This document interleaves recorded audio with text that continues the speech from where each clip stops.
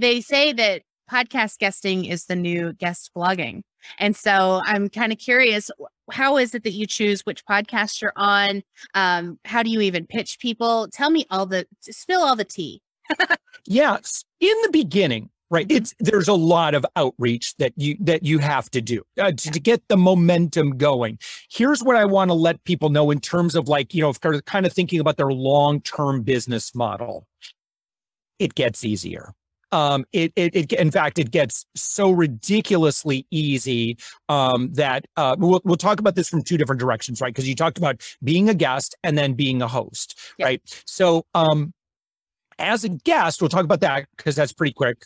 Is that in the beginning, yes, my recommendation is that you aim for small shows, people that are at your level of authority or smaller. Okay. And there's so many reasons why I think that that's just good business practice. Number one is that the bigger shows, they get hit up a lot. I get about 15 inquiries every single week for the Thoughtful Entrepreneur. And I have a pretty tight requirement in order to be a guest. But that said, when you aim for smaller shows, number one is you're going to get practice. I know you know this, Ashley. Every podcaster will tell you this. Your first 10, 20, 30 shows, they're going to be they're going to be good, not great. And you will get so much better as you go. So what I don't want you to do is I don't want you to pitch a bigger show. And let's say you do get placed, right? Number one is just like in media, right? Because my background is in media consulting and training and PR. And so people would come and say, hey, can you get me on the Today Show? And the answer is like, yeah, it's going to take us a year or two. But if you're really committed to it, we can aim for that.